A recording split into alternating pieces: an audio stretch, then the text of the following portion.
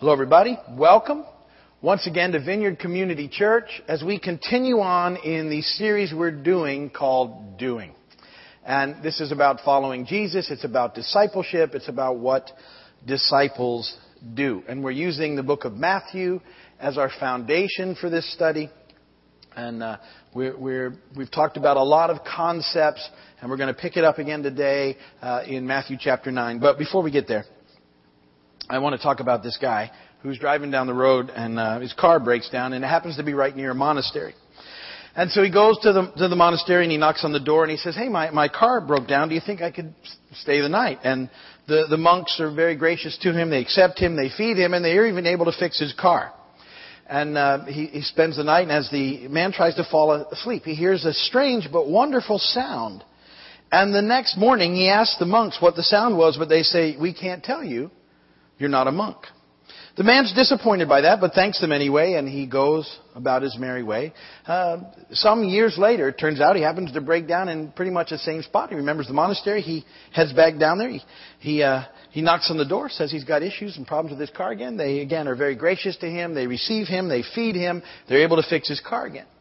And that night, once again, he hears the same strange and wonderful noise that he heard years earlier. And the next morning they ask what it is, but the monks reply, "We can't tell you.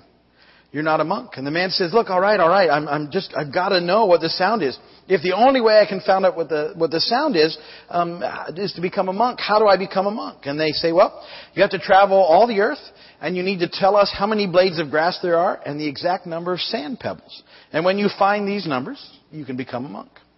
So the man sets about the task. It takes him over 30 years. He returns and knocks on the door of the monastery after his travels all over the earth. And he says, "I've traveled the earth, and I found what you've asked for. There are 145,236,284,232 blades of grass. And there's 231,219,999,129,382 sand pebbles on the earth." And the monks reply, "Congratulations, you are now a monk. We'll now show you the way to the sound." And so the monks lead him to a wooden door where the head monk says, "The sound is right behind that door." And the man reaches for the knob, but the door is locked. He says, "Hey, really funny. Can I have the key?" And so the monks give him a key, and he opens the door, and behind the wooden door is another door made of stone.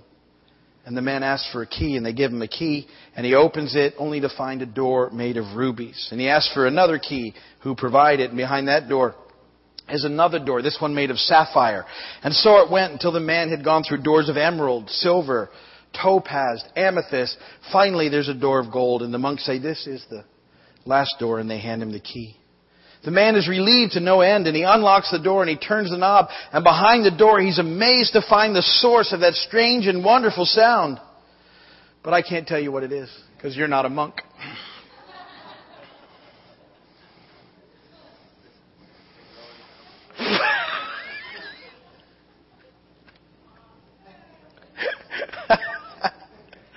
Man, that was a lot of work.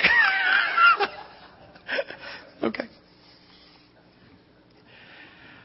Let's move into our scripture reading. Matthew chapter 9, verse 35 through 38. Jesus went through all the towns and villages, teaching in their synagogues, preaching the good news of the kingdom, and healing every disease and sickness. When he saw the crowds, he had compassion on them because they were harassed and helpless like sheep without a shepherd. And then he said to his disciples, "The harvest is plentiful, but the workers are few. Ask the Lord of the harvest, therefore, to send out workers into his harvest field." Now, an interesting passage of Scripture, because we're talking about doing, because disciples go out and do this stuff. That's what makes a difference, that we need to, be active and involved in the kingdom of God. And that word there that's translated workers or laborers is from the Greek word ergotase, which is a root ergon, which actually means doers. And so what Jesus is saying there, in effect, is the harvest is plentiful, but the doers are few. The people actually going out and doing the kingdom are few. Ask the Lord of the harvest, therefore, to send out doers, people that are doing, into his harvest field. Now, this verse in 9, as we're looking at the different ideas of what it means to be a disciple and what disciples do, one of the things that causes disciples to do what they do is they have to have hearts of compassion. They need to be and care for people that are not in the kingdom. They need to have compassion for the lost. And what we've talked about so far is that in our series, we can't look at them in judgment.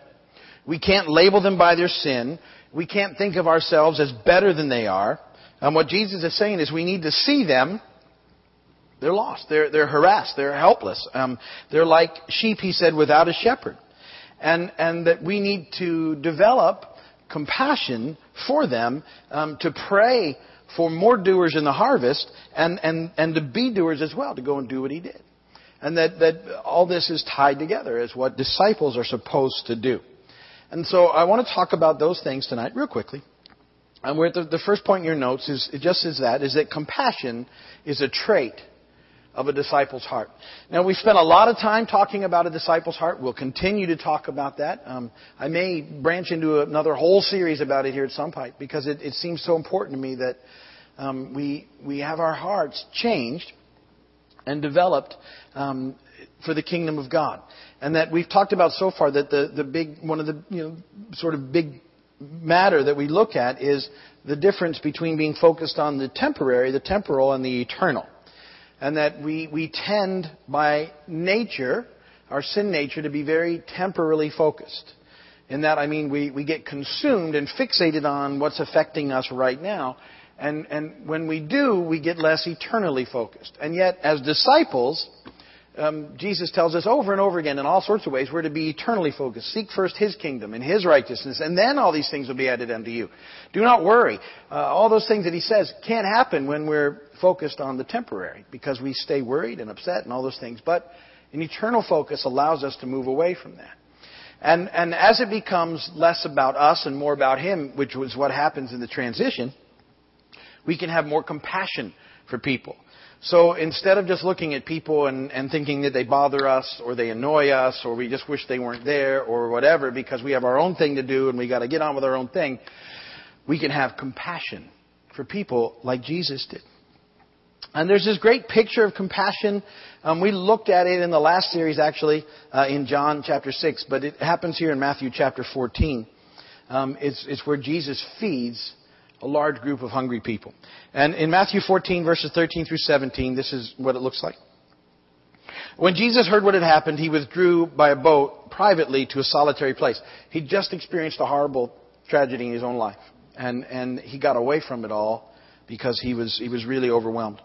Hearing of this, the crowds followed him on foot from the towns.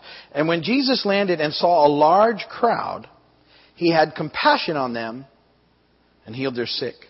And as evening approached, the disciples came to him and said, "This is a remote place, and it's already getting late. Send the crowds away so that they can go to the villages and buy themselves some food." And Jesus replied, "They do not need to go away. You give them something to eat." "We have here only 5 loaves of bread and 2 fish," they answered. So, here's the story. And if you were here during the last series, we talked about it, but you need to hear the story, what's going on, because it's pretty fascinating, because Jesus is going to teach his disciples about compassion, about caring for people, about getting out of their own sort of temporary place and into a more eternal perspective and what those elements look like. And so the story is this. The disciples are hungry.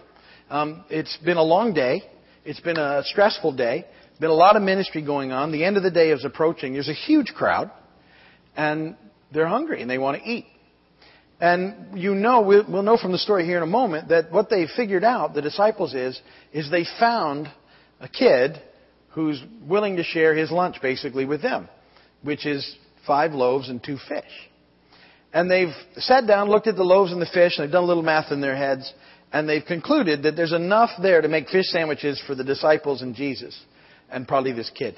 And that's it. So they figured out in the situation how to get themselves some food, which is fairly legitimate. So they go to Jesus and they say, "Tell all these people to get out of here," because it would be rude to eat in front of a big group of hungry people, right? At least they know that much. They don't just start chowing down in front of them and don't care. They say, "Look, get rid of these people because we're hungry. We want to eat." And you need to send them to the towns and stuff so they can go take care of themselves. And Jesus says, no, you give them something to eat. Jesus is aware of what's going on. He's aware of everything. And so he knows that these guys have some fish and the loaves. And he knows how much they've got. But their response is, how are we supposed to do that? See, that brings up the second point. So here, there's a need, and that the disciples look at what they've got in the natural, and it's just sort of enough barely to take care of them, and they don't know what to do with it. And it raises the question that all of us have to make a transition through over time, which is the second point, but what about me? What about me? See, the whole kingdom of God thing needs to move us away from the what about me's. And the fascinating thing is when we move past it, and it seems like the hardest thing, when we get out of having the what about me as our primary concern, see, God takes care of that then. It's this amazing thing that happens. It's one of the hardest things for us to grasp in the natural realm, because we're convinced that if we don't take care of me, if I don't take care of me, no one else will. If I'm not totally fixed on me, then I'm not going to get taken care of. And the disciples, they figured out how to take care of themselves. It's a natural thing to do. It doesn't mean they don't care about these people at the moment. It just means they're hungry and they want to eat. And yet they get what's there in the natural. There's 5 loaves and there's 2 fish. And so there's just barely enough for them. And their response in verse 17 is, we have here only 5 loaves of bread and 2 fish. That's all we've got. We're hungry. Do you get it? We're hungry. But Jesus says something important in verse 18. See, this is the difference. Bring them here to me. He said, bring them here to me. See, our third point is this, that we have to listen to and have faith in Jesus. That's really the bottom line of this thing. We have to listen to and have faith in Jesus. Now, it doesn't say all the time that we're to run around and never have anything. That's not the point of it. What it says is we need to be willing to listen to Jesus and do what He tells us to do, because He's going to take care of it. It's going to be better than we can imagine. So He says in verse 18, Matthew 14, bring them here to me. And He directed the people to sit down on the grass. And taking the 5 loaves and the 2 fish, and looking up to heaven, He gave thanks. He gave thanks and He broke the loaves. And then He gave them to the disciples.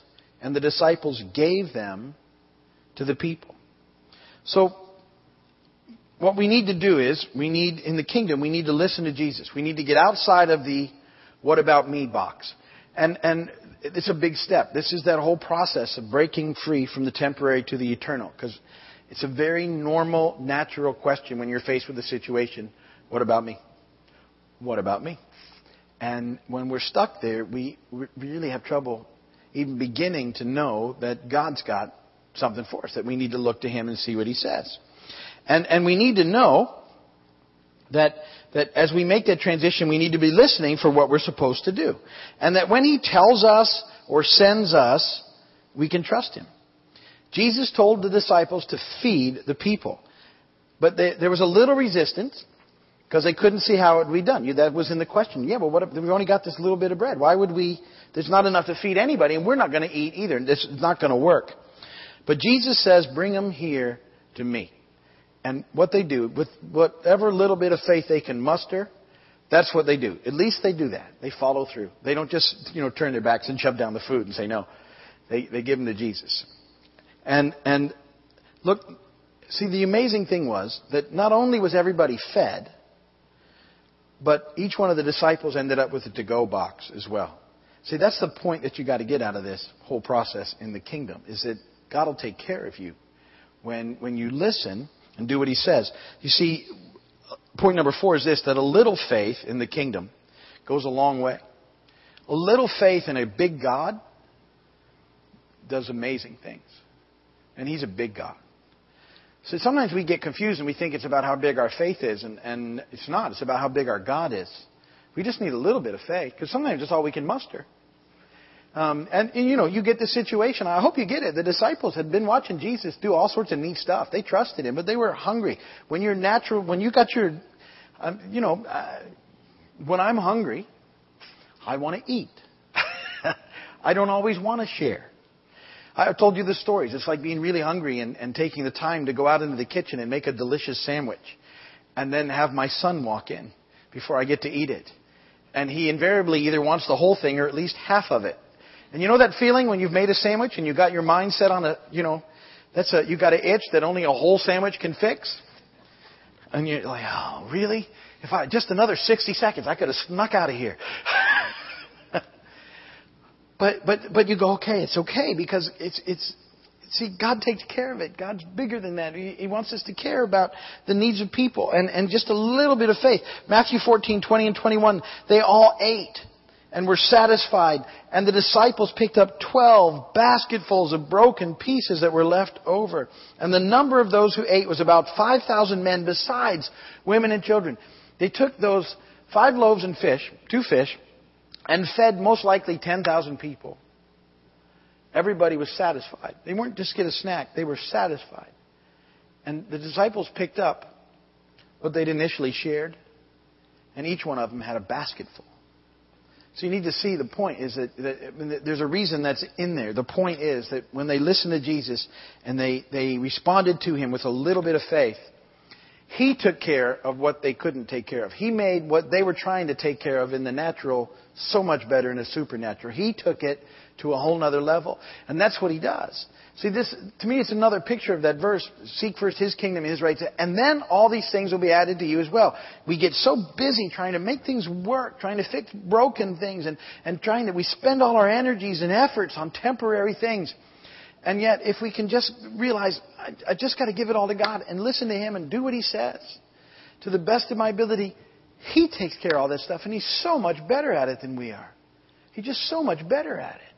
Don't you think that Jesus' way, taking 5 loaves, 2 fish, feeding 10,000, and giving all the disciples a to-go box was better than them meagerly making through a piece of bread and a tiny piece of fish each, which is what they would have had if they hadn't listened and didn't respond in faith. See, to me, this story, the reason I like this story so much is there's something so simple about it and yet so impacting that it's what we need to be aware of. And it's one of the ideas behind our mission here at the Vineyard. See, the whole verse that we started with, Matthew 9, was about sending people out into the harvest field. Pray that people would go. So we pray that all the time. I hope you would pray that too. That there'd be more people out there doing the work of disciples in the harvest field. Because there's a lot of people that need to come into the kingdom. Lots of them. And so that's, as a mission, that's our church. We, if you don't know our mission statement, you should. It's pretty simple. One more. We made it very simple so everybody could get it and remember it. What's the mission of the Vineyard? One more. What does that mean? One more lost child back to dad. It's what we talk about here all the time. It's what we do. It's why we exist. There's a lot that goes with that and building disciples. I know all that. But ultimately, so we can move into this mission of one more. To me, it's a picture of getting people out into the harvest field and impacting the world. Well, how do we do it? We're just a little group, really, in a little island. How can we change the world? What can we do? And there's something about that story that impacted me. The 5 loaves and the 2 fish. And so we do something here we talk about all the time that comes right out of there. But we talk about being thankful for 5 things and encouraging 2 people. Same numbers and fairly same concepts, I believe. That because you think, well, that's very simple. But here's the thing. If you take those activities and just offer them to Jesus with a little bit of faith, whatever little bit of faith you got. It's a big God. We just need a little faith. You don't have to you just every day decide, okay, I'm going to be thankful today for 5 things. I'm going to encourage 2 people. Because what that does is it puts you out in the harvest field. It gets your mind off of you and onto the kingdom. It makes you realize that God is still God no matter what's going on. And that there's stuff for you to do. And you become a fulfillment of Matthew 9 when you'll do those simple things. Be thankful for 5 to encourage 2 people. And then, to help us along the way, I always say, live by trying to do the next right thing. But the concepts of being thankful help you to move from the temporary to the eternal. And then being an encourager, going out and encouraging people, going out of your way to encourage people, get you out in the harvest fields in all sorts of ways. And if it's not people that Maybe you encourage people that are already in the kingdom sometimes. That's good too, because you know what it does? It gets them out in a harvest field. All these things work together in fulfillment of this prayer about being disciples, about being doers of the word. And so I just wanted to encourage you again today to think about those simple concepts and grab back a hold of them again in light of this story. To be compassionate people. To see the lost like Jesus saw them. To move out into the harvest field like He's prayed for us to do and like we've been praying for. Start every day by being thankful for 5 things. If you're not doing it, start. Start tomorrow. Just get up tomorrow morning and be thankful for 5 things. Just stop. I list them. I write them down every day. I put them on a website, but I start every day by writing them down. I stop and think about what I'm thankful for. That's how I start every day. And then encourage at least 2 people as part of my little devotional time. And I'm working on giving this devotional to everybody. We're working on it in all sorts of versions right now. I actually write down people that I can encourage, that I know I should encourage, and then I ask God to let me run into people throughout the day as well. And it reminds me to encourage people, make phone calls, see people, and tell them I appreciate them, whatever that looks like. Get out and encourage people, and it'll make a difference. Those things will impact the world. Be thankful. Encourage people. Give it to Jesus with a little bit of faith, and watch what He does with it. He's already doing amazing things. And I'm looking forward to what He's going to keep doing as we keep on pressing on in these things. And so that's what He calls us to. That's the process. The harvest is plentiful. There's lots of people out there who need to come to know Jesus. But the doers are few. So be a doer for Jesus and change the world for Him. And that's what we're up to so far in our series on doing.